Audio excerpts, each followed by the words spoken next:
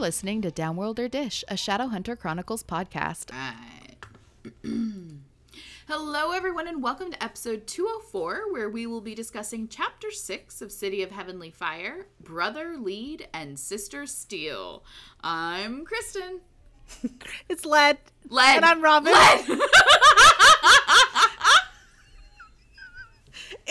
The first time you started saying it in the last chapter or last episode, I thought you were going to say brother lover. So that's what I wasn't even listening to what you were saying. I'm so fucking stupid. This is a King Henry I was. Mm-hmm. This is...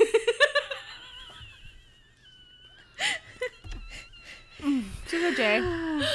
Brother led it. Well, that makes so much more sense. I was like, that's a really weird. Okay. You're like, I've had worse. Did we do? I said my name. Oh, who are you, ma'am? Sorry, I'm Amanda over here. It's me. Hi. It's me. I'm Amanda. It's me. Oh, I love it. How are you guys? Have your gosh. children attacked you this week like they did last week? Personally? No. Like your nails or anything? Personally or emotionally? No. Mm-hmm. My 13-year-old slipped an F. Ooh. Mm-hmm. Like to you or around you? What was the circumstance? I mean, I was asking her to do something. I can't remember. And I was like, you have to do this for me. You came out of my vagina. Okay. Mm-hmm. And she's like, I came out of your fucking butthole, is what she said. So it was funny. And I feel like when it's funny, it gets a pass. Yeah. Yeah. In the heat of the moment. Lincoln did the same thing last week. He accidentally called me a bitch. And it was hilarious. He was just repeating what Andy was saying because Andy thought it was funny to sing a song, "Your mom's a bitch. Your mom's a bitch." And he was like singing this little song and like, oh my God. Then Lincoln was like, "Yeah, Mom, you're a bitch." And Andy was like, "Oh my God." I did not. He's like, I did not think through the ramifications just of my the smile actions. on Andy's face, knowing that he just got caught and Lincoln did something. It was great. I couldn't not laugh. No, my kid's all like, she gets all weird about. She's more weird about swearing than I am. Clearly. Do you know why? I want to say ass. Like, Do you know why? Yeah. I'm going to tell you why. Why? She's my child, and this one's yours. Yes. Yeah. Yes. For the last time. Yes. That's fair. Yeah. That's fair. The world makes sense more when you guys exchange children. Yes. Yeah. Well, like I think the first time she dropped anything, it wasn't at anyone. She like spilled something and was like, "Oh fuck." And I was like dying because I thought it was the funniest thing ever. And she's like, I'm sorry. I'm like, Do you know what mine said? Now you know the real me.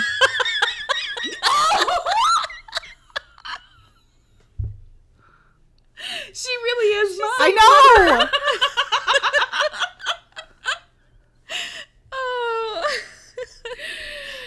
Amazing. Oh, so good. Oh my God.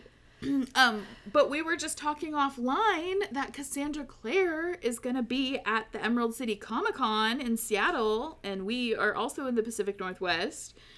And so that might be a thing. That would be cool. Yeah. For shizzle. But like, obviously don't count on it because we're terrible at making plans. Mm-hmm. This is true. But sometimes things are cool to think about. We'll see. I just felt like a dog for a second there. My ear itches and I don't want to take out my earbud. That's what happens when you wear earbuds for too long. And yes, I called them earbuds because that's what I call my earbuds. What they're called. That's what they're called. Oh, I told you guys that Bryn went to her concert, right? Yes. But I didn't tell you about the mom fail. So I thought I was so prepared, right? I gave her a breakdown of what the inside of the club looked like, where to find the bathrooms, the fastest way to get out, the whole 9 yards, right? What did I forget? We're driving downtown, and she goes, Mom, do you have earplugs? Oh.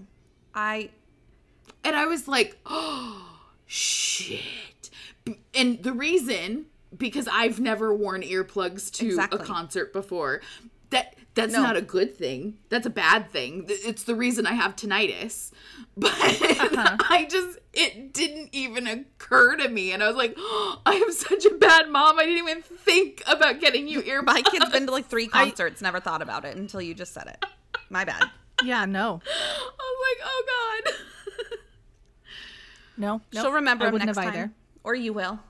And then you'll be fine. Well, and they tried to, like, we were waiting for them to go in through the metal detectors. And I was like, make sure that you take everything off. Like, you don't want to be the asshole that has to go through twice, And Bryn goes, well, what about my earrings? And she moves her hair out of the way, and she's got dangly earrings. And I'm like, no, give those. And she's like, what? I'm like, you cannot wear dangly earrings to a metal show. You're gonna rip them out of your fucking ears. Absolutely. Mm-hmm. And so her and her little friend was like, oh, are these bad? I'm like, yeah, give them to me. I will hold on to them and give them to you. You dipshits. I'm like, you are gonna end up with a split earlobe. Did I tell you guys about the concert that Drew wants to go to? Okay, so a couple weeks ago, we were all at the dinner table, whatever, and Drew asked Andy if he wanted to go to a concert with him because it's heavy and he doesn't think any of his friends want to go. And so Andy, I was going to say Dad, Andy was like, what concert is it? And he said Amaranth something. And I was like he knew the name. I can't think of it. And I was like, oh, I think I saw them. And he was like, no, you didn't. And he was like, you're confused, Mom. You didn't see them. No, there's no way. And I was like, no, look at my pictures. I saw them. And he was like, he was speechless. Can't believe you got to go to a show. I would have loved to go to that. I can't believe I didn't know. And I was like, you just don't fucking listen to me when I talk. This is what happened. And I was like, yeah, there were like people rowing in the aisles and stuff. He was like, oh my God, that's so cool. Okay. So I got to be cool mom for a little bit and showing in the pictures of the stage. You, genuinely. Thank you. I love that you got that street cred. I love it. I got an email from Ticketmaster that they were coming here again. Yeah, he bought the tickets for him and Andy. So that was nice. That was cool. Well, if that's all, why don't we cut the chit chat and kick things off with a previously on Downworlder Dish. Jordan and Maya are looking for Simon and of course can't find him anywhere because unbeknownst to them he has been vamp napped. The show must go on and the NYC person/wolf pack has shown up to clean the dead bodies and help get a message to Luke and also keep an ear out for Simon. Maya spends the night back at pack headquarters before heading over to Jordan's in the morning to continue the hunt for the Daylighter and have a serious talk with Mr. Kyle. Their day is cut immediately at the past when Jordan receives a phone call that shit is going down at their HQ. One awkward drive later, and Maya and Simon... Simon, that was not who it was, but that's what I wrote. That's just my brain. Maya and Jordan, turn the corner into a scene of lupine terror. The building is alight and the place is being attacked by Sebastian and his Endarkened. Maya looks on in horror as Jordan is struck with a giant sword right through the chest. On the other side of the sword is Sebi, who is totally TO'd because the London Institute was too guarded for him to attack. He has to quell his thirst for blood, so the Praetor was the perfect revenge due to their history with the London Institute. Maya is left alive to relay a message to her fellow Downworlders. Sevi has no beef with them unless they join forces with the Hunters of Shadows, and this is how he treats his enemies. Simon, meanwhile, actually Simon, not Freudian slip Simon, is waking up in a cage in an old-timey, pirate costume with a psychotic Marine whose plans to keep him locked up until he can learn to love her, almost like a twisted Beauty and the Beast, although Beauty and the Beast was also kind of twisted in its own right. So, yeah. Meanwhile, Magnus is meeting up with Katerina in the hunter's moon, and the latter is picking through his brain, trying to get him to come to terms with his feelings for Alec and get him out of his slump. Magnus is worried about the imminent destruction that he feels is coming for the world, but Katerina is able to pluck away at his exterior to tell him to make like a Wessa and get to his man. He's the seat of the warlock representative, and he's going to take it. Like, you're the seat, you're going to take the seat, and also take this dinner invitation, get the fuck out of here, go to Idris. Magnus spots a chance at some chisme and asks Bat, what's the 411 on the down low? Speaking of cool moms. And the person/wolf lets him in on the attack and the deaths at the Praetor. Snap. Oh, snap, crackle, pop. So we're going to pop on in with the Blackthorns during lunchtime. Julian is being dramatic as fuck as he tries to feed a vengeful Tabby. And like my daughter, Tabby has developed a deep-seated hatred for potatoes in any form other than French and fried. These are in wedges, and so he's like not having it. My kid hates potatoes unless I am they're personally French fries, offended. pretty much. She might eat a tater tot if there's enough ranch and seasoning on it. Sometimes she can be persuaded into a hash brown if it's nice and crispy.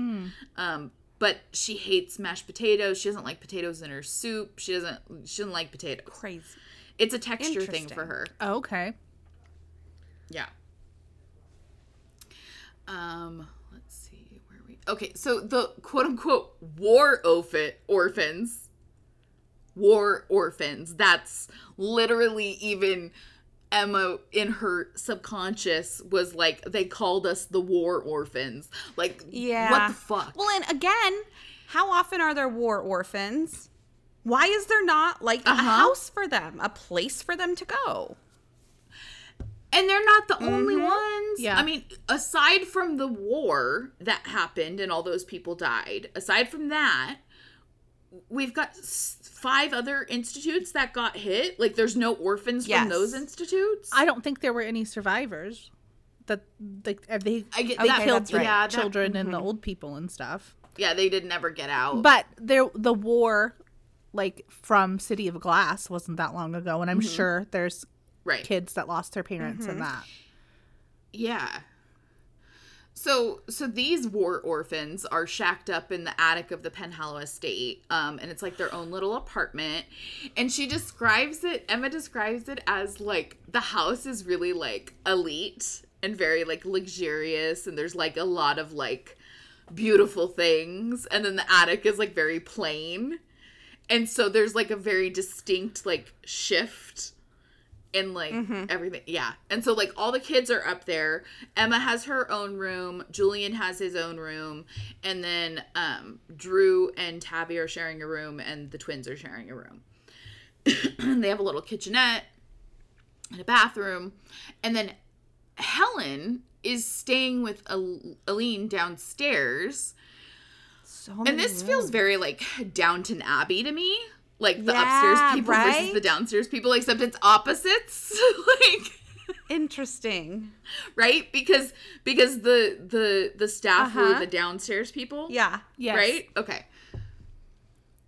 Yeah, I really don't love the way that they like set this up. Like, because you've got like a little apartment where the 12-year-old gets to play dad to his 4 younger siblings with his bestie. And then the full adult is like, peace out, I'm gonna sleep with my girlfriend downstairs.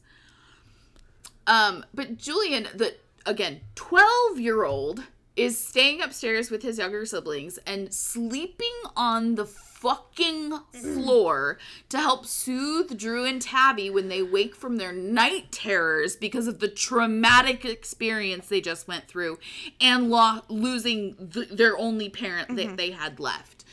Okay. It's gonna take a lot for me to see Helen as anything but a shitty person.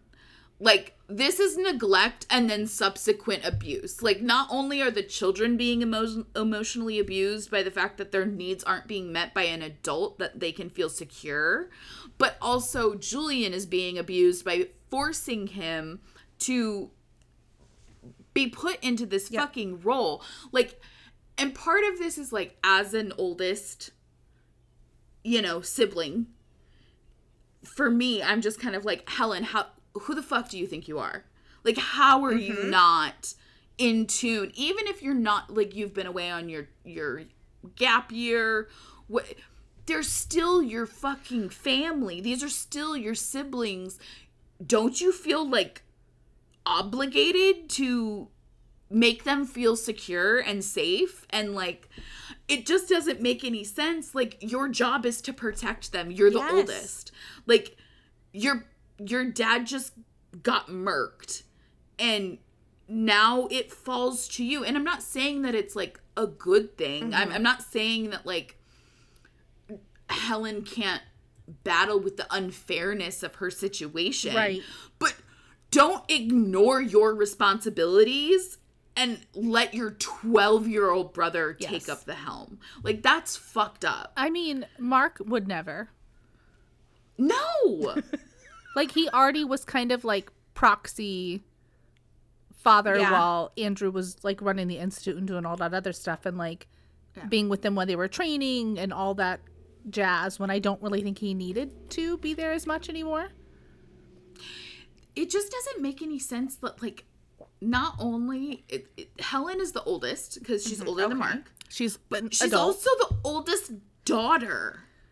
That shouldn't mean anything, but especially in their world, it does. In this situation, it's weird. But in this situation, like, it doesn't even matter if, aside from gender roles, just the way that, like, teen girls are a lot more. Their mental development is a lot faster than teen boys, right? We know these things. So the oldest daughter has a lot more, like, involvement in family dynamics, which we know. Like, it's frustrating. Like, who are you? It's crazy to me that Gia doesn't do something. Right? Well, and it seems like, obviously, maybe Aline has a very only child POV on it, I'm sure. I guess. Where she's not maybe, like, even the way that she was talking to Clary about the Blackthorn kids, like, she was not, like, it was almost like you were gossiping about a neighboring family. Yeah. And then she's like, oh, yeah, Helen's not doing that. No, wrong, bye, next. Like, we're going to have our wonderful life together. No. So then it's like which I agree, that would be cool if they found a guardian that could help them, and a tutor that could help them, right? You're right, Helen shouldn't do that. But in the interim, who's with these kids? Right. Exactly. Like, if you don't feel like you can take on the responsibility of raising these children full time, like, okay, fine. Personally, I don't agree. But if that's the way you feel, like, I can't be mad at you for it. Like, at least you're aware of it. But as it stands right now, the fact that you're not sleeping up there with those kids and making sure that they're okay, and even the excuse of, like, I didn't know they were having nightmares isn't good enough. Because if you don't know, it's because you're not there. And how would you expect them not to have nightmares? They testified in front of the mortal sword. They, except for maybe Tavi, who's too young and is probably just waking up because he's waking up. But, like, they saw all of that shit. Drew was with Emma. They testified about that. You know they saw the shit go down. Like, how would you expect them not to have nightmares about that? Yep. It just, there's no way that Helen, a young woman of her age, is not emotionally competent enough to understand these things. Like, to understand that her siblings need her support. And you can try to throw, wrenches into the fact that they're her half siblings or whatever. But for everything that we have read so far about the Blackthorns, Mark and Helen were fully integrated into the family. Like, they came as babies, right?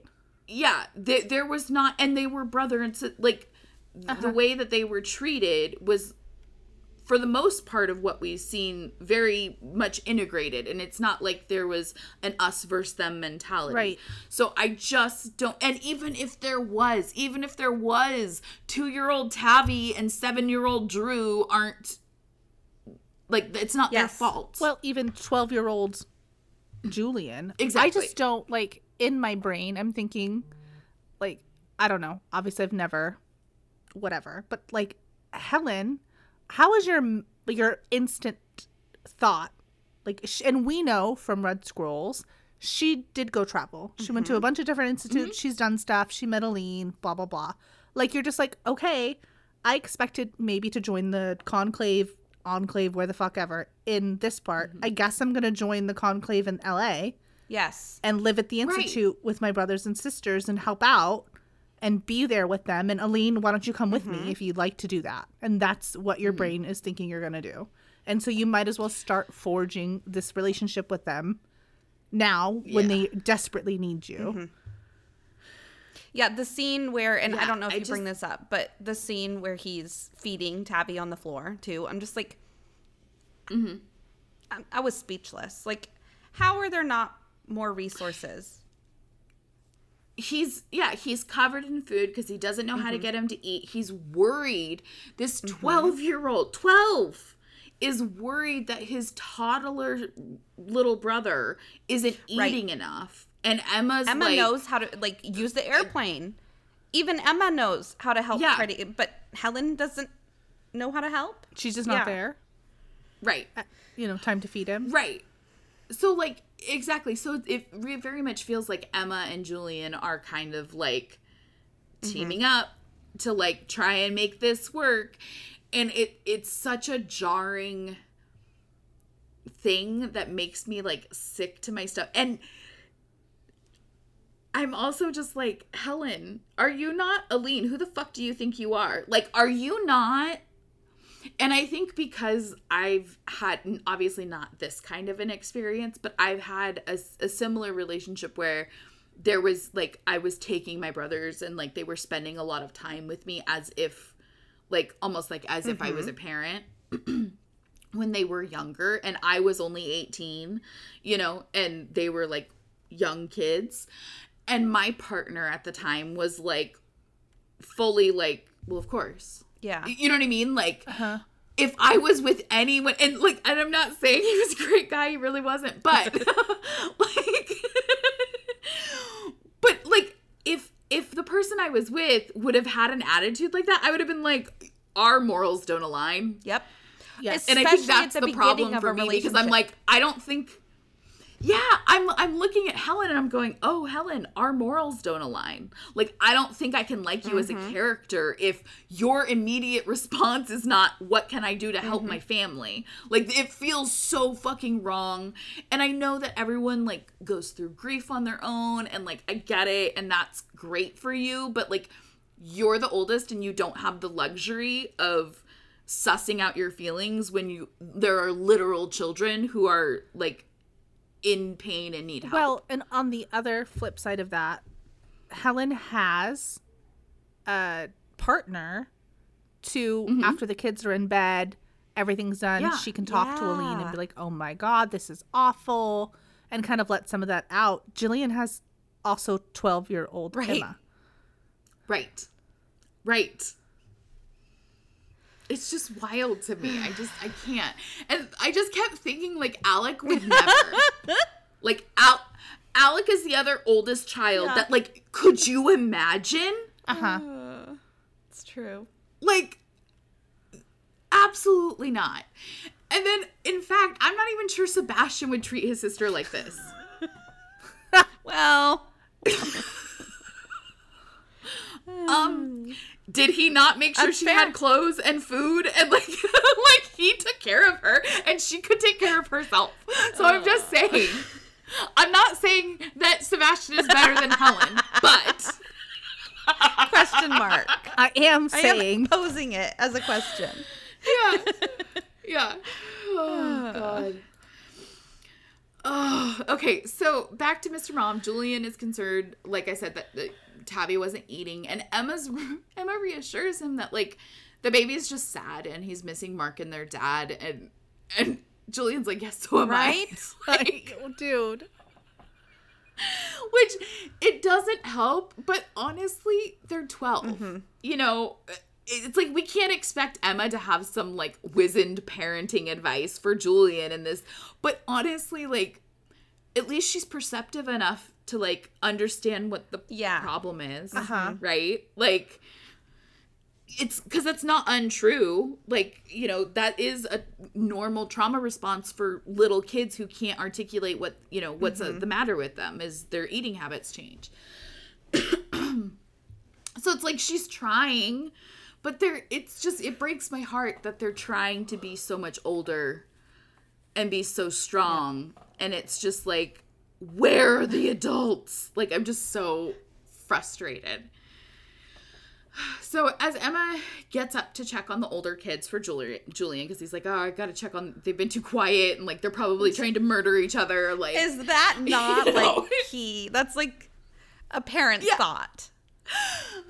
Because not Tabby, because Ty is so like rigid in his like thinking and the rules and, you know, the way he likes to do things. And so then his counterpart is Livy, who's his twin. So of course she compliments him in every way. So while he's very rigid, she's very like loosey goosey, just go with the flow. Jason Alec, you know, if you but will. Drew is right, but Drew is super like competitive.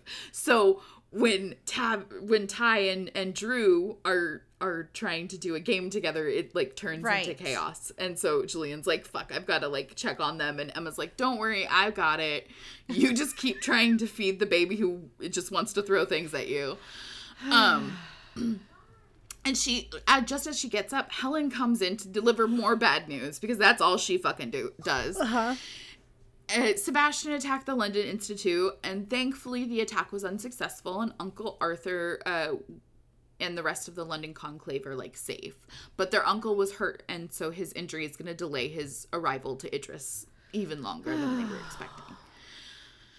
So the two preteens seem to be on the same wavelength, and while happy that no one died in the latest attack, it seems unfair that London came away unscathed while they lost so much. And Helen tries to assure them both that this is good news and it means Sebastian is beatable. But Emma's at a different place in her healing journey. And I'm going to read you what she says. Okay. I hope they catch him alive, said Emma, her eyes on Julian's. I hope they kill him in Angel Square so we can all watch him die. And I hope it's slow. So do we. Emma, said Helen, sounding shocked. But Julian's blue-green eyes echoed Emma's own fierceness back to her without a hint of disapproval. Emma had never loved him so much as she did in that moment. For reflecting back to her even the darkest feelings in the depths of her own heart. Yep. In a totally platonic way. Yes, right. In a totally platonic way. That's so Sealy Queen of her. And I love that. Too. Mm-hmm. I feel like this is what makes Emma so relatable. Like, she's not afraid to be like, yeah, I want revenge. Yes. And, like, I'm not ashamed of it. And you can just go piss up a rope. I mean, and yeah. One of the things about Emma that I like is that she doesn't really ever lose that. Like, she's still kind of like, fuck you. Like, I will say, obviously, I don't want to spoil anything from anything. But before we got the next set of books, I was like, oh my God, Tessa's my favorite female character, lead protagonist. I love her. She's my best. Emma. Yeah. She feels like more of a modern character. Whereas Clary feels very like a snapshot of the time. And her behavior kind of reflects that. And Tessa is also a little bit more reserved, I guess, and less knowledgeable. Well, given the time she was, living in, like she didn't have Right. access to a ton of information. And Emma feels more like a modern woman. Like, she's less of a pick-me, I think, as well. yeah. Like, I'm not There like is other girls. I can't have Uh-huh. friends that are boys. Oh, no. I'm Although, not to into be that. fair, while she behaves less like a pick-me because, like, her vibes aren't that, Uh-huh. I feel like sometimes, like, it does feel like she kind of falls into, like, you would think she was from the outside. Okay. Yes. Right. Yeah. Anyway, I'm we're so just excited talking- for Yeah. that. We're talking bullshit around the fact that we can't spoil anything. So, Yes. meanwhile, in the shopping district of Alicante, and I don't know if there's really a shopping district, but in my mind I made it up and it sounded cool. Yes. So, Clary and Jace are exploring a weapons shop. How romantic. And so they're at Diana's Arrow, which this place is gorgeous. And the way she describes it, I was like, I'm sorry, what? It's got like this Rococo-esque mural on the ceiling of like flying arrows. So like all I can think of, and I don't think that this is necessarily Rococo, but I just keep thinking of like cherubs and like lots of clouds. Okay. Like the Venetian? Kind of, but like I know that in my head, like Rococo era is like giant wide skirts, Marie Antoinette, like I know big white wigs, like I know that, but like in my head, I'm just like, I just see little cherubs, like with little arrows, like Adorable. I don't know. My brain won't let me think of anything else. But so like it's like this really fancy, like ornate place with like this beautiful chandelier and stuff, but like it's just covered in weapons. It's like almost like a spirit Halloween. Like they took over an old church and made it a weapons shop. So surprisingly, the quest for a new weapon is entirely Clary's, right? She drug Jace out, and which is honestly surprising because it does feel like something that Jace would plan for a date. Uh-huh. So, his girlfriend, that's a weird sentence. To Jace's surprise, his girlfriend had been shamed by a 12-year-old and sought to rectify the imbalance in the world immediately. Yeah. She's like, absolutely not. I got punked by a 12-year-old who was like, do you even know who you're dating? I gotta go and fix this shit. That's crazy. So we meet the shop owner, Diana Rayburn, who chimes in with information about the various weapons she carries as Jace and Clary browse. And the initial hurdle is finding a weapon that isn't too big or too heavy for Clary's petite frame. And I'm sorry, quick sidebar. You know this girl has fairy blood. Like, Fairchild, come on. That has to be canon, Okay. right? I guess I never thought of that. I mean, I don't know. I just, She's always described as, like, so tiny and pixie-like. was Charlotte, right? She's got fairy blood. yes, yep. And so was Jocelyn. But the boys apparently didn't get that. Right. Right. I just, like, it makes me feel gross because I'm the opposite of that. And I always hated it when I was reading it as a teenager. Uh-huh. Gotcha. So it's like, of course she Right, is. right. Well, they all are. They all have to be so teeny tiny bird-like. Yes. Okay, so as they're discussing an engraved Viking sword, which I feel like this is going to come into play later in the series. Because why else would it be described as, it's described, it's a sword. It has runes on it, but she specifically says it's not their kind of runes, because these are like Viking runes or whatever. And then Diana follows that up by saying, like, or So they talk about Cortana. but it might be this might be in Clary's Okay. brain. But when Valentine was telling her about, or when she was learning about swords, right? when she talked to Emma, you know, the swords that are named and the ones that are engraved, like, always mean something. Like, they're very powerful, destined for shit and whatever. So I just feel like this sword is engraved, and so therefore it should come back up at some point. It's one of those, like, what's it called? The gun on the wall.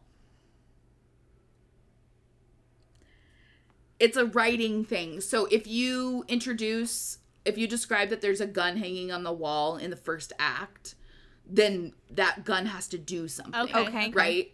So, like, if you're explaining it, then it's got to come back around. I gotcha. Okay. That would be cool to see. Yeah. So as they're discussing this Viking sword, the subject of Emma and the orphans come up by way of Cortana, because, of course, they transition to talking about Cortana. And both Clary and Diana voice their sympathies for the Blackthorns and Emma. And Diana even says, like, oh, I wish there was something I could do for them. And then the subject quickly shifts back to Clary, who's searching for the perfect signature weapon. And Diana offers her a short sword to try. She's like, here, test this out. And then she tells her to turn it over, and she reads the engraving to, like, you know, see whatever's on the other side. And so Clary does, and she sees a familiar pattern of stars, and she's like, oh, fuck, this is like a Morgenstern sword. And she drops it. Yeah. And as a good salesperson, Diana launches into the lore behind the piece. Many moons ago, the Morgenstern family commissioned 2 swords to be made by Waylon the Smith for father and son. And so the smaller of the 2, the one Clary is now holding, was Hiosphoros, which is Dawnbringer. And then the larger, which she's also familiar with, was called Phosphorus. Phosphorus? Is that how you I don't spell know. phosphorus? I think phosphorus is spelled with an O. That was my I listened to the audiobook my- too. You would think I would remember what they said. But I don't know. It means light bringer. And that was carried first by her father and then now by her brother. So she's like, I don't think so. Diana explains. She's like, where the fuck did you get this, Right? by the way? And Diana explains that Jocelyn had sold the sword to Diana's father just a few days before the uprising. And since it belonged to her mother, it should be Clary's now. And Clary's like, look, I was estranged from my father when he died, and I kind of just went no contact with my brother. Not sure I want to go around rocking my fucking bloody heritage on my back. Like, besides the way my bank account is set up right now, like, I can't really. She's too pretty to have good credit. That's it. Yeah, I'm just kidding. Clearly a joke. But Diana isn't so easily deterred. It's not like she's going to be able to sell it. She's like, who's gonna fucking want your brother's the twin sword? Well, and again, what kind of currency do you use in Alicante? Tell me. Mm-hmm. Right? And she's obviously not going to let it go to someone who's going to use it for, like, bad shit, because, like, while it's just a sword, it's still, like... Yeah. I mean, if it was made by Waylon the Smith, it's like... Yeah, it's kind of like a big deal. Why did her father even buy it? Like, why would anyone want to buy another family's sword? That's weird.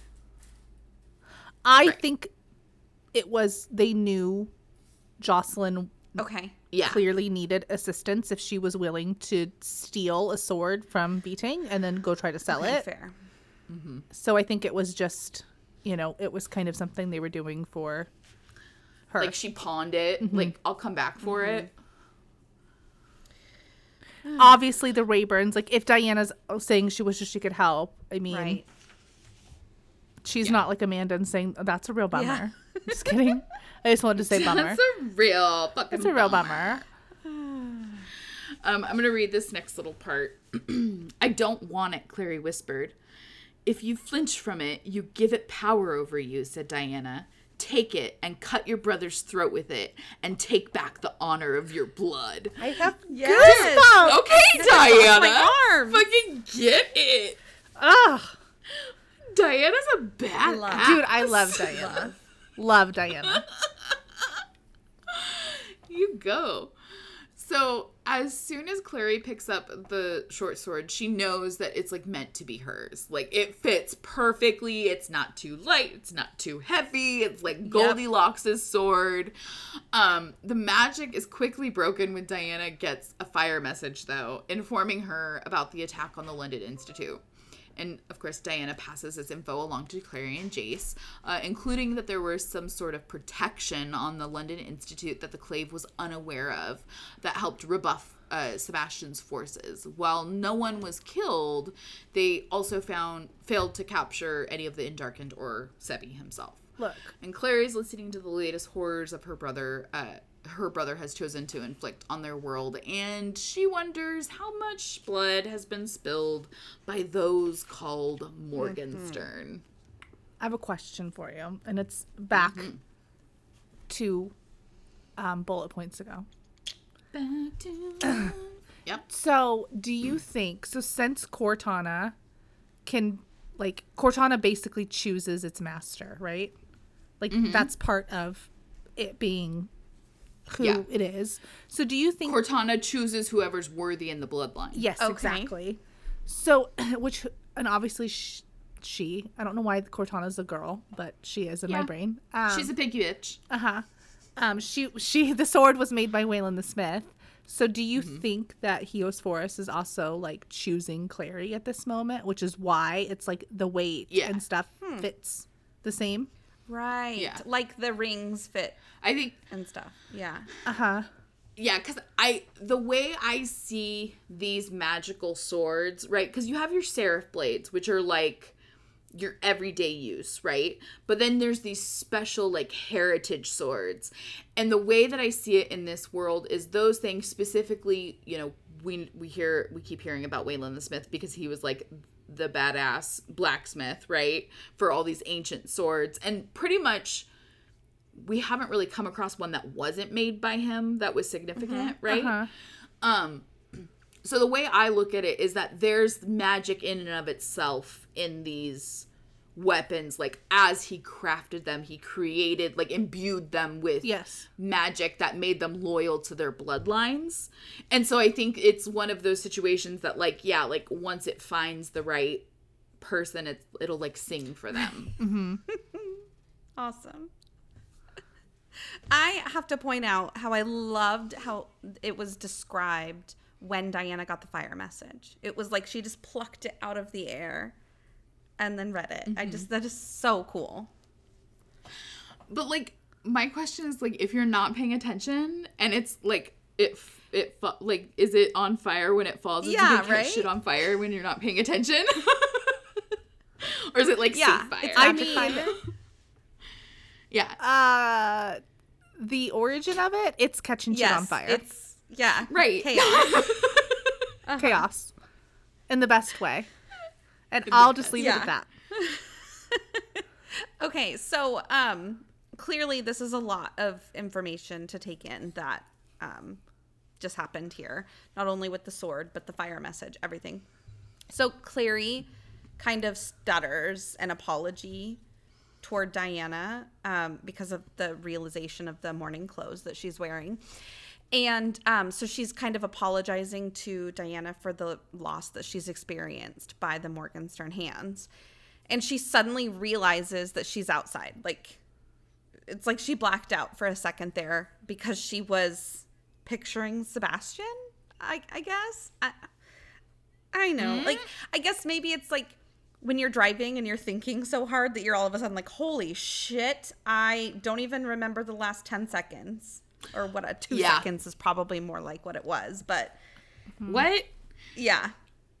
Wait, okay, but like, sorry, this has triggered me. But like, there have been times in your life where you're driving and you're like, I just drove 30 minutes and I have no recollection. Not 30 minutes. That literally just happened to me the other day. Yes. What? No. What do you mean not 30 minutes? Like 2 minutes. Like, maybe. I dropped off at school. I remember going through the roundabout, and then I was pulling into the Dutch Bros parking lot in Oregon City. Crazy. Yeah. Because Yeah. I was listening to Draco Malfoy and the, what is it? Mortifying ordeal of being in love. Yes. And I was just picturing. So, like, when I listen to an audiobook, I can see the pictures in my brain. Yeah. So I was doing that while I was driving. And so I must, like, half of my brain must have been playing a picture show. Yeah. And the other side was paying attention to the road. Right. It's the only thing I can think of. That's the only, I just have to assume that I'm able to do that at one time. Because otherwise, I don't know what's happening. But I was just like, oh, shit. Okay, we're here. And it used to happen all the time when, like, I was, like, I want to say really tired, but the truth is hungover. And, like, driving home or whatever, and then I'm just, like, the next morning, and I'm just like, I don't fucking know. I drove an hour and a half home, and I have no idea. No way. Crazy. Yeah. Like, from up north, because when you're on the freeway and you're not getting off on any exits, like, you're not doing anything, but just, like, I don't know, but, like, no recollection. Crazy.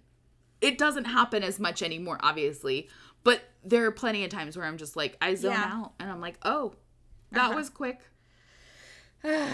Crazy. Anyway. Yeah. So Clary had one of those moments. Sorry. Clearly it's more possible than I even thought because of your guys' experiences. So there we go. So Jace is trying to console Clary by reminding her that all of the Shadowhunters at the London Institute escaped. And she's like, no, that's not it. I am okay. But badass bitch has been unlocked. I am keeping this sword just to prove to Sebastian that Morgenstern shit doesn't do anything to me. Like, I'm not fazed by it. Oh. You hold no power over me, Sebastian. And so Jace agrees with her. He's like, yeah, I agree. That's why I brought this leather sheath. But it was called a scabbard, so I had to Google it. Apparently that is a sheath. So I'm just, why are there two words? Maybe the scabbard is more for a sword. But it is a sheath. So there you go, Robin. Shall I say it one more time? Thank you for You're that. welcome. Sheath is like the umbrella term. Scabbard is like more specific to like the type of what it's for, right? Because like a knife could have a sheath. An axe could have a sheath. Stop. They would be different. You're torturing me on purpose. Yes, absolutely. Especially with your hand movements. Your hand movements are not assisting. So, okay, listen. So he gives her this sheath that's decorated with stars. Clearly it's a Morgenstern sheath.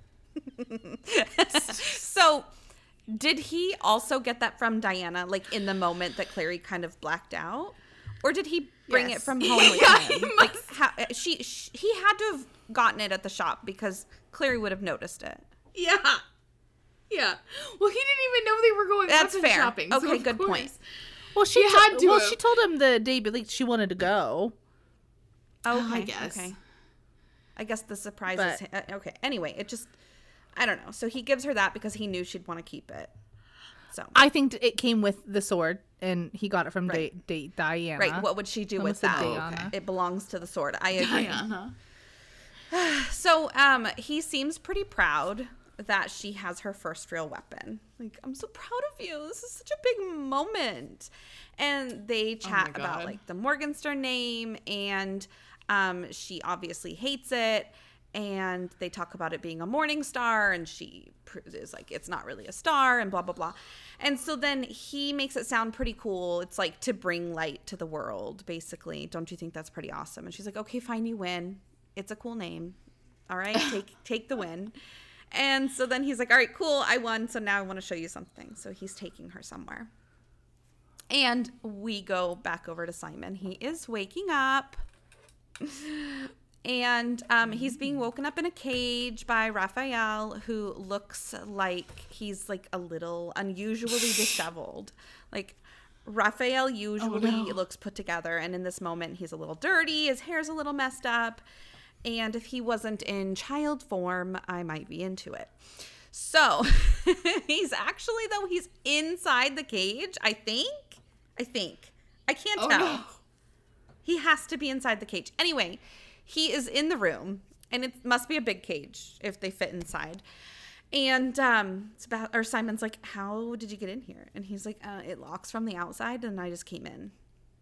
I wasn't in the cage, so I didn't have to like break out to get in. And so Simon is like, all right, great. Is this where you make good on your threat to kill me when I lost my mark? Because what are you doing here? But no, Maureen would be like really pissed if he killed Simon, because obviously she's into him. We've established that. So he brought up a good business move. And that would be Maureen at one point. What in the hell did I say here? Oh, I got it. Sorry. I just read this last night. I remember what happened. So basically, he's like, no, she doesn't want to kill you. But I did bring up once to sell you to warlocks because like your blood would be really expensive. It would like give us a high price. Mm-hmm. But she wasn't into it. Quote, she would rather keep you here dressed up like a doll. But then she is insane. She is insane. She is a little crazy. We've established that. So basically, he thinks that he and Simon have the same enemy, so they can tag team this bitch. Like, in a total minor doing murders way, not in a sexual way, obviously. So, right. It just reminds me, have you guys seen the movie Ted? Maybe it's Ted 2. I think it's Ted 2. They're like, they're our enemy now. That's what that reminds me of. Like, they're doing something loud, and the neighbor yells at them for being loud. And then they're yelling at each other. And then another neighbor chimes in and tells them to stop yelling at each other. And they're like, no, she's our enemy now. So they both start attacking the lady. That's what this reminds me of. Like, they attack each other, but now there's someone else. So they swerve and they have a new enemy. So Raphael tells Simon about Maureen coming back after she was turned. So this is what I was talking about when we were talking. I think it was last episode. He says that she had clawed her way free of her coffin, and there was no way, no one was there to teach her what to do, and no one like threw a bag of blood at her like Raphael did for Simon. So like she had it pretty tough. It was traumatic for her, which is interesting. Like if Lilith and Camille wanted her to be successful, why wouldn't they have been there when maybe they wanted her to sink or swim on her own? Well, And they may have looked at it as the strong survive, right? So she'll crawl her way out and find something to eat. Like, they don't need to baby her because they didn't care. Crazy. It was, So Simon remembers that feeling he had when he woke up after being turned. And he's like, yeah, I definitely would have killed Clary for blood if Raphael wouldn't have been there to not only stop me, but give me the bag of blood. And I'm just going to keep saying bag of blood. Mm-hmm. So then things start to get like a little sensual, I feel like, in this cage. I'm going to quote again. I made you, Raphael said. My blood in your veins made you a vampire. Ooh. And I'm like, just make out now. Yeah. Kiss. Yes. Yeah. But it's the Raphael from the TV show. Yeah. Yes. Yes. Yeah, so he looks 27. Exactly. Thank you. So, again, I feel like I say this all the time. I wish I could just read this entire encounter, but this is what I have. This is my take on it. Maureen didn't want to be a vampire, just like Simon didn't want to be. But this shit has turned her batshit crazy. Like, maybe I don't know, maybe he doesn't know the part about Lilith, or was he the one telling us before? I don't know. It doesn't matter. It was Simon's perspective. Yeah, that's right. Before, so maybe Raphael doesn't know that. Anyway, this shit has turned her crazy. She's killing people, like humans, all over the place without even trying to cover her tracks. His point of bringing this up is because, like, Simon wants to protect humans and Raphael wants to protect vampires. And she is not concerned about that at all. She's killing them without trying to cover her tracks to hide it that they're vampires. And so obviously Raphael wants to take her out, but the problem is he can't kill Maureen himself because the clan like totally loves her chaotic style of leading. Like they have total freedom. They're super into this. And Simon's like, oh, you actually care about the clan. Like maybe you would make a really good leader. And so Raphael's plan is to get Simon out of the cage. And like, obviously he has to help him, but he's going to hide him in Alicante. So Ansel Nightshade, which was racking my brain. I know I've heard his name before. I just can't remember when we heard his name and where or anything. It's a set of books we haven't got to. I just know I've heard the name and I just could not remember. Okay. So, he is the current vampire representative on the council, and he has agreed to allow Raphael to step in his place for this meeting that they're going to be having. And he wants Simon to come with him because he knows the children of the Inquisitor can Simon knows the children of the Inquisitor, so he can testify directly to the Inquisitor because maybe he'll trust him because he knows his kids, I guess. And this bitch is crazy. Like, go tattle on her, please. Go turn her in. Someone needs to stop her. And so Simon is obviously concerned about how the clan will react toward him when he gets back if he's the one that turns in Maureen. Like, you're just putting it all on me instead of on you, right? Is what he's saying. Right. Right. But Raphael's like, no, it's fine. Like, I have supporters in the clan. Like, clearly I didn't just, like, get in here on my own. Someone had to let me in. Which I'm just like, so then if you were the one to turn her in, you have supporters. It's the same. Why are you dragging Simon along? But it's fine. We need Simon to not be in a cage, I guess. So anyway, like, we'll be fine. No big deal. Plus, like, you're not exactly safe as it is day to day right now. Like, you're being protected by a person/wolf, and we were clearly able to kidnap you. Vamp nap. So he's like, I can totally leave you in this cage if you want. Or you can come with me to meet Katarina Loss, who was waiting for us downstairs to make a portal. Pick your poison, bro. And of course, he goes. And then we go back over to Clary and Jace. She's in the Hall of Accords, admiring the remodel job since the, battle. And Jace brings her to the fountain with a mermaid statue. And he tells her that it's tradition to bless your first weapon in the fountain. And I legit laughed out loud. Like, it's not like a beautiful lake, like Lake Lynn or anything really cool. It's a fountain statue. But I want you to read it how you wrote it. Oh, I said, bah. You said, bless your fist weapon. What? It says fist instead of first. Yes, I did. I missed an R there. I was like, so you fist the weapon. Your fist is a weapon. And then you plunge it in. Yes. Use the weapons you were born Melee with. damage. Melee. Yeah. He's like, Shadowhunters can fire these guns. Don't need no bullets for these guns. Oh, God. So I'm not going to read the whole blessing, even though I want to, but it's long. So just know it is a literal blessing, not like a quick sort of jokey one that you would think would be used in a fountain that is decorated with a mermaid. Right. So Jace is telling her, basically, repeat after me this blessing and, like, dunk your water into your fist blade into the water. And so Clary follows the directions, slips her blade into the water, and she has a moment where she gets an intrusive thought about her and Sebi at the pool, like the water fountain at the vampire nightclub back in Prague. I don't remember if it's a vampire nightclub, but I really want to say vampire nightclub because of what we do in the shadows, so that's what's happening. Yeah. And Jace pulls her out of the ick, like, by telling her basically the next steps of what to do.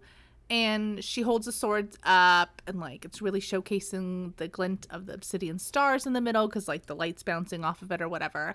And Jace tells her to name the sword. And instead of something random like Beatrice, she keeps the name Heos Forest to Dawnbringer, which I mean, I think it'd be fun to like, it's this like, instead of saying Cortana, you're like, well, that was your name. But now, Right. ma'am, Yes. you're Beatrice. Yes. Right. Agreed. If you're naming the sword, you get to pick the name, Yeah. right? Absolutely. I'm just kidding, obviously. Jace kisses the side of Clary's mouth, which I think is weird. That's weird. That is weird. Kiss her cheek. Yeah. Forehead. Kiss her forehead. Yeah. Uh-huh. It always feels like a mistake. Right. Yes. Like, Oops. Got your side. Like, let me get a good one. Yep. Yes. Yep. Well, just we can't touch anymore. Oh, right. Yeah. And then he tells her it's time to hit the old dusty trail. They gotta go. And Clary decides to get clairvoyance and tells Jace that she's been like, I know you've been thinking about him. And it's weird. Yeah. It's just random. It's weird. And like, I know you've been thinking about Sebastian. Something's bothering you. What's going on? Let me into your little noggin. And Jace turns to walk away, and Clary is like, please don't shut me out. Please don't slam the door. You don't have to keep your distance anymore. Just watched that yesterday. Anyway. I couldn't sing. I can't do that voice. And he's like,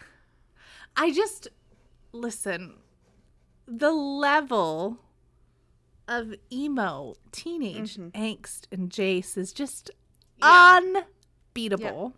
It's too much. And so he is like, I wasn't gonna shut you out, but I just walked away while you were talking to me. Just fucking rude, bro. That's rude. That is rude. Yep. It is rude. It's just nothing new has come up to tell her. Like, there's nothing new. He resents that he was so intimately connected to Sebi, and he can even tell her why Sebastian would have chose those specific things in the box at Amatis's house. And we hates it. Like, this is goleming. I don't know. And I really love to poke fun at the timeline.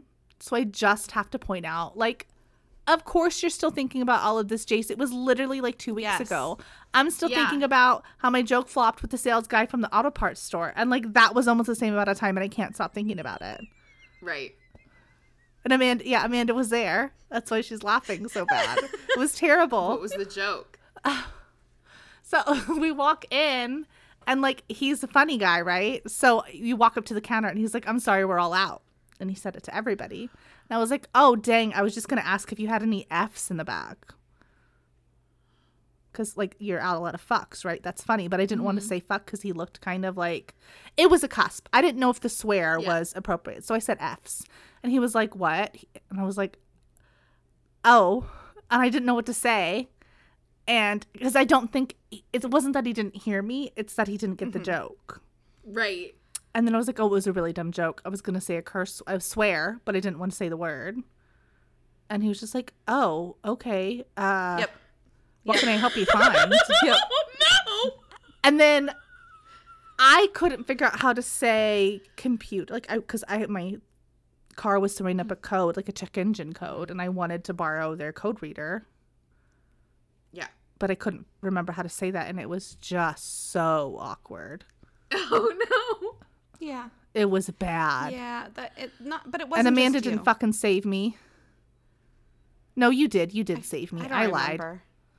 You did. I didn't feel like you were the one being awkward this time. Uh-huh. The whole interaction was Yeah. just top tier cringe. I hate that. Anyway, I that's hate been the, about like, 2 weeks ago. canned- What'd you Yeah. say? I hate the canned, like, it's that, like, older dude. You know what I mean? Like, yeah, like what you said, like, we're all out. Like, just like that fucking, the energy that they put up front, it drives me nuts. Here's the thing. You are Puts everyone not on the going to edge. go toe to toe with somebody who probably has the most punny dad jokes at her disposal of all the time, of all time. This is true. And then you come at me with a joke. You're not expecting a joke back. Absolutely. Right. Like, do you just deal with grumpy old men that just kind of go, huh? Like, he's the funny Yes. guy. You're the clown. You're the funny guy. Yes. You're the funny guy behind the counter. But then when I'm like, okay, I see you're two. I'll up your ante. I'll raise you. Yeah. And then there's You're nothing on matching the other energy. side. Yeah. And they're not prepared for it. Yes. See, I, on the other hand, immediately shut down. As soon as that energy is presented, I'm like, no. Anyways, what I need from you is this. Like, I do not have the patience for it, because then I'll have to try and engage, and then I get very, like, whatever, like, thrown off. But, like, Robin is someone who does match energy, and she will sit there and go back and forth. When we were getting our tattoos by the lady, Robin was she was just on her fucking roll, just like ba-da-ba-ba, like good. the whole Good for time. you. Bits. Which I can get into when, like, the vibe is right, but, like, I can never do it. Like, I don't have the generosity in my heart to do it for someone who doesn't deserve it. And that's why Robin's a better person than I am. The yin to your yang, if we will. Great. I don't know. The point of that is I'm still thinking about that, and that was about 2 weeks ago. You're thinking about Sebastian still. You shouldn't be over it by now. Yeah. It's fine. I love that. Anyway. Do you think Sebi thinks about it on the opposite end? Yes. I mean, would you if you were rubbing elbows with the Sealy Queen? I mean, Yes, I don't think I would miss Jace that bad if I had the Sealy Queen. But Sebastian's she's he's a But she's special older, kind she of. knows things. Like, I mean, he's determined. If there's one thing that man has, it's perseverance and tenacity, right? that's true.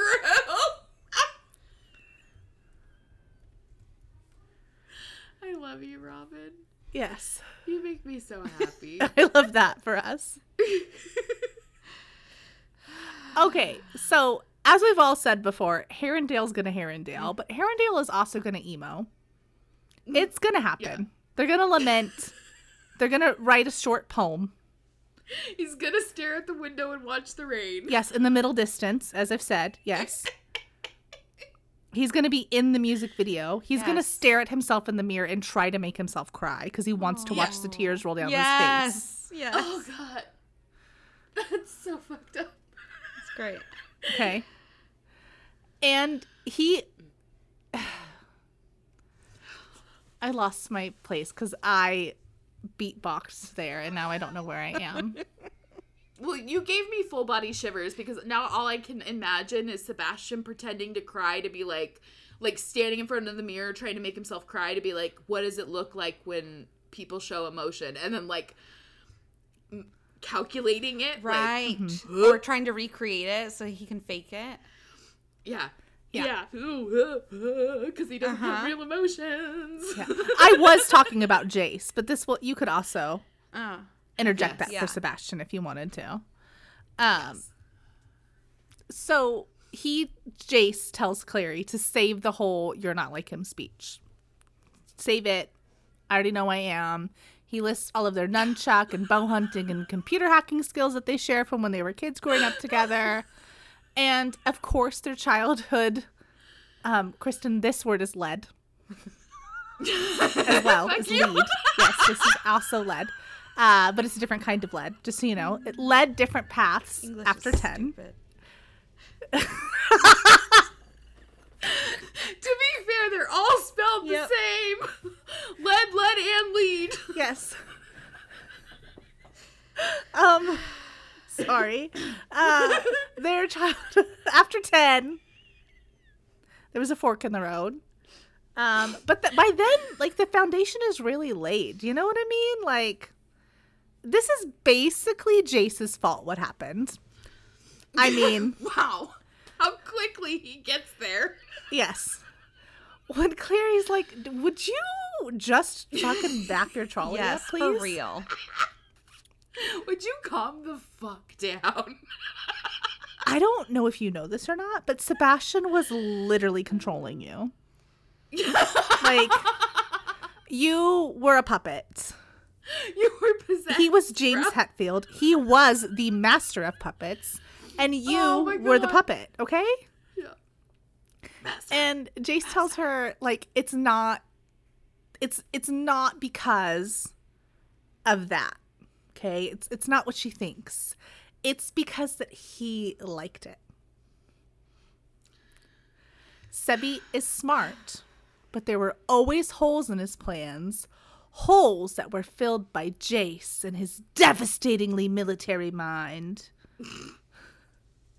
The two of them would sit there and like plan out burning the world to the ground and then reconstructing it from the ashes like it's gonna rise like the fucking phoenix. Okay, it was really exciting for a bunch of alpha bros to do that. Okay, they loved it. Gross. And Clary, of course, is like, you are once again wrong. He made you think those things because he needed a friend. Like, he controlled your emotions. He wanted a friend, so he made you act like that because he wants this fantasy world. Sorry. It's not wrong. It made me think of Grandma's Boy when he's like, fantasy from Delusional from Fantasy Island. Anyway, fuck, why am I like this? So Sebastian just has this, like, he wants his sister lover, the brother lover thing, and he wants Jace to be his bestie, and he's able to control Jace, so he's, like, orchestrating all these feelings and the scene and everything to happen. He wants to be Jace. What? He wants to be Jace. Yes. He wants to be like Mike. And Jace isn't convinced because, like, it was way too easy for him to think of ways to break and destroy things. But now that his mind is, like, free, he's drawing a blank when it comes to how to fix things. And maybe it's because when you were controlled, you didn't have to worry about your emotions and your relationships with other people, and you could just focus on stuff like that. Like, I feel like I could get a lot done if my brain wasn't going 30 directions every 5 seconds. Yeah, if someone closed all my browser tabs and only had one open, whoo-hoo. Yes. Oh, the possibilities. Yeah. Right? There's actually a reason why, like, we would just be too powerful. So, Yeah. yeah. Yeah. It's an evolutionary trait to keep us at a normal level, because Yes. otherwise we would be too amazing. Yes, absolutely. I agree. And then he drops this doom and gloom, which I shall quoteth. What does that qualify me for exactly? A job in Hell's army? I could be a general, like Asmodeum. Or, okay, he doesn't say Asmodeum, but I had to. Asmodeum. Or Samael? I don't know if I'm saying that right. Sorry, this is a I think quote. that's how you Quit interjecting your Robin thoughts. This is a text from the book. Jace, which is Clary interrupting. They were the brightest servants of God once, Jace said. That's what happens when you fall. Everything that was bright about you becomes dark. As brilliant as you once were, that's how evil you become. It's a long way to fall. He's so fucking dramatic. He is the most, to say the least. Yes. It's why him and Sebi were besties, because they are both dramatic as fuck. Yes. And Clary is like, girl, calm down. You haven't fallen. Like, no. And then they're cut off from this awkward conversation because the demon towers start throwing up gang signs. And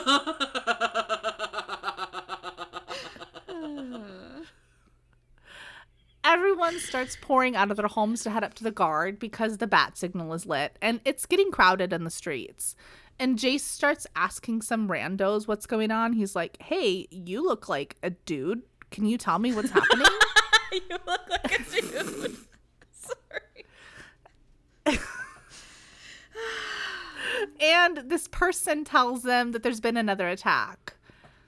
And Clary has a moment where she realizes that, like, she's like, oh my God, I'm racing up the same hill that I was racing with Luke in the first set of books. And, like, I was so breathless before, but, like, I'm training to hunt shadows, and I'm, like, so yassified about this. Is the song Running Up the Hill playing? In my brain right now? Yes. Yeah. Okay. She's snatched. She's very yassified about this. She is obsessed. Yes. Okay? And I mean, good for her, right?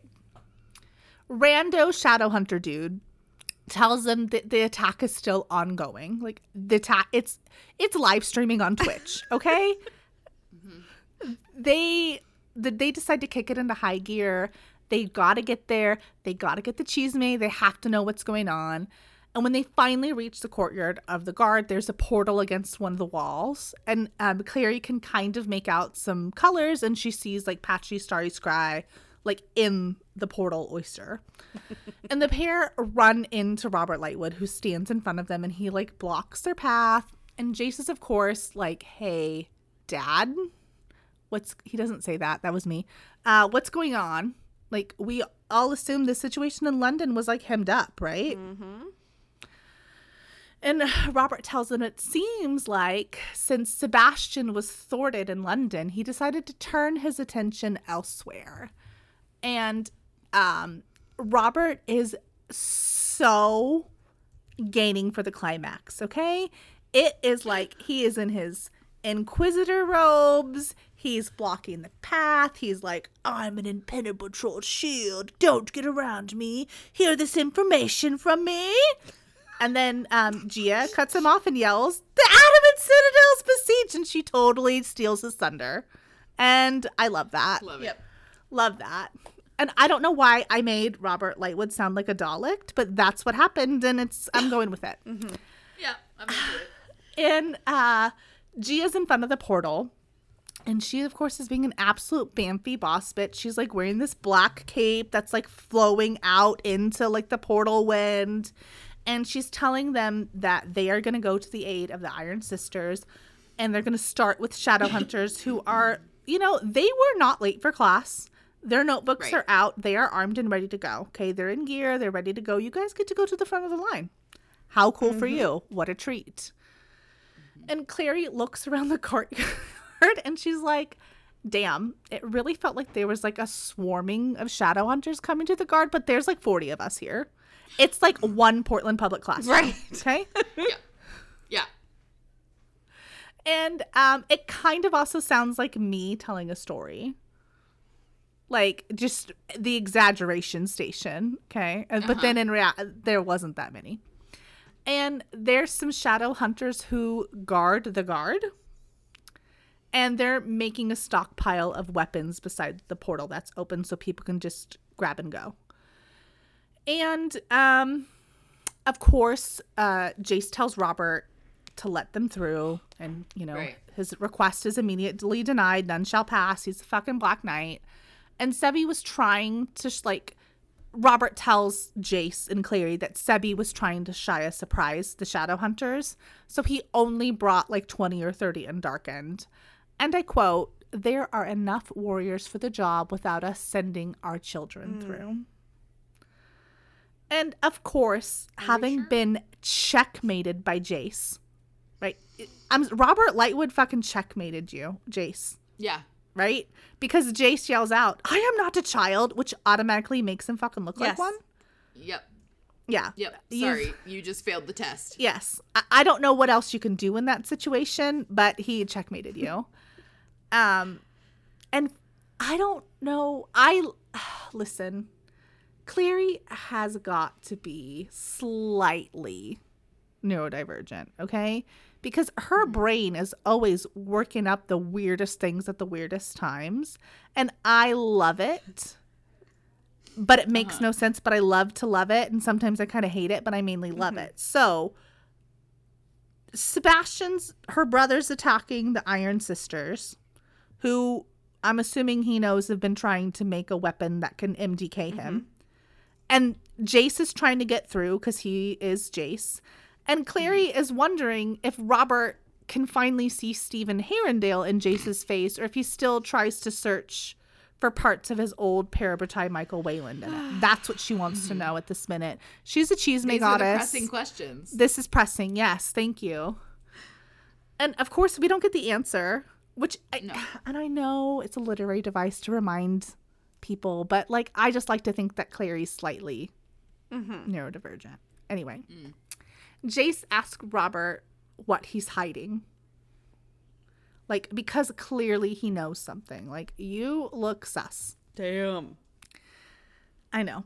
And then, like, at the moment, a blonde Shadowhunter walks by talking to one of her fellow Nephilim about how they were told they could try to bring back the Endarken to see if they can be cured, which means maybe they can save their friends and family. And Clary starts eye-stabbing Robert, and she's like, whoa, dude. You know the Endarken can't be saved. Like, why are you letting people who have relatives that were turned go in through the portal? Like, don't tell me. And I think that's how it actually is. Like, don't tell me that you're doing this. And Robert tries to politician her by saying that they don't know that they can't be saved. But Clary, like Katarina, has a BS meter, and hers is for adult bullshit, and it is highly tuned. And she calls him out on his flawed logic. Those Shadowhunters are going to go through the portal. They're going to see faces of their friends and family, but they aren't actually fucking human anymore. We all know that, and they're going to hesitate. Yep. And Jace is like, yep, that's exactly what Jace says. They're all going to be slaughtered. Dumb. Think ahead. I know. And I just want to read this next part, and I don't fucking know why, but I liked it. In a way that I didn't want to like it, but I liked it. Okay? Robert, you have to stop this. Robert was shaking his head. This is the will of the Clave. That is what they want to see done. Then why even send them through? Jace demanded. Why not just stay here and stab 50 of our own people to death? Save the time. Don't you dare joke, Robert snapped. I wasn't joking. And don't you tell me 50 Nephilim can't defeat 20 Endarkened warriors. Okay, bitch. So it's gone from 30 to 20? How can anyone even know that, Napoleon? Did you take a fucking head count? Do you have someone out there tallying Roman numerals how many Endarkened Shadowhunters you see? And he's just a cocky, pig-headed old man. And he's not old. Yes. He's more closer to my age. We know this, but I'm calling him old because he is acting old. I know. Yep. And anyway, while their argument is happening, so like meanwhile, Shadowhunters start stepping through the portal, and Clary thinks that some of them look really, really old and some of them look really, really young, which begs the question, is Robert just looking out for his child and not necessarily caring about the other children? Or are they like baby faces? I don't know. So maybe they're baby faces. But Clary's kind of like concerned that they're just picking up a random weapon before they bounce through the portal, which I get could kind of be like anxiety for her. But I think most of these Shadowhunters are trained on like various weapons, so it's not as a big of a deal. Like, I think she's thinking of it like, oh my God, like that might not be their specialty. They're just grabbing it. Like, that's cray. I don't think it's as big of a deal that they're just grabbing random weapons, but Clary's not into it. And Jace, of course, is telling Robert that they're feeding right into Sebastian's trap. He's going to have some plan for backup. Like, you are making a mistake. And Robert is really playing the part of authoritarian asshole inquisitor. And he starts raising his voice at Jace, saying that there's no way that they can, Sorry, I said Jace again. There's no way that Sebastian could have made a portal to the Citadel. So he must have gotten there by land. 1 if by land, 2 if by sea, okay? And really? He's not going to expect them to be watching the Citadel. Sebastian's not going to be expecting them to do that, even though it makes sense because they're trying to make a weapon. So why wouldn't he attack them? But what the fuck ever. And Sebastian knows that he can't be tracked. And so he must think that they're just sitting there watching institutes, right? Like, that's what Sebastian has to be thinking. They're just sitting around the map watching the institute. So this is really like a gift. And you don't, look a gift horse in the mouth? I don't know what that's called. Right. Yeah, you don't look a gift horse in the mouth except when it's a Trojan horse. Yes. And Jace tells him that Sebastian doesn't give gifts. He's a really stubborn, selfish lover. He doesn't give gifts. He's no Santa Claus. Yes. I don't believe that he's a selfish lover. Okay, Oprah. I don't believe that. Okay. Robert, he tells Robert that he's being blind. And of course, instead of maybe listening to the person that was in tune with his emotions and connected with him and like locked away in this little like bachelor pad, he decides to double down or maybe triples it down. I don't know. Like, he's basically like, we're not blind. And then he tells Jace that maybe he's frightened of Sebastian. Okay, maybe you're afraid of him. But Sebastian is really just a boy. He's not the greatest military mind ever to walk the earth. And let's not forget that, like, you and your plunky little Shadowhunter friends and, like, werewolves fought against him at the Burren and, like, he lost. So, you know. Mm-hmm. And then he turns heel, which I expect, like, his cloak is billowing. He is sashaying. Oh, okay? Yes. He pulled a Snape. Yes. Yes, exactly. Yeah. And he walks away. And Jace is, of course, really TO'd. And he tells Clary that, like, he's like, I'm going through that portal. It's happening. And Clary's like, they aren't going to let you do that, Big Daddy. Like, it's not happening. And, of course, this is so teenager. And I love it. He's like, I don't need their permission to go through the portal. Why am I Dalek voicing? I don't know. He doesn't need it. He doesn't need their permission. He's just going to sleep in. He's going to be sneaky. He's going to get in. Nobody's going to know. But the question of the night is, will Clary agree to stay behind? Obviously not. It's obviously a no. It's a no. And the hustle and bustle of the crowd around them is like a buzz with pre-battle anticipation. And they all think they're like, all of these Shadowhunters are like, yes, sneak attack on Sebastian. Shy of surprise. This motherfucker's going down. He's not going to expect us to know what he's thinking. And Clary tells Jace that she loves him, but he better not try to stop her. And he responds by like reaching out and grabbing her hand. And they're like, all right, we do it together. And so then they bum rush the portal, holding hands. It's so romantic. As you do. Yes. Die, die, die, my darling. As you do. Don't utter a single word. Okay, anyway. I need some water after that. Yeah, you did well. And you need to read chapter 7, Clash by Night, for next week's episode. Okay. For behind the scenes content and the latest updates, check us out on Instagram at Downworlder Dish Podcast. We'll see you next time. Bye. Bye.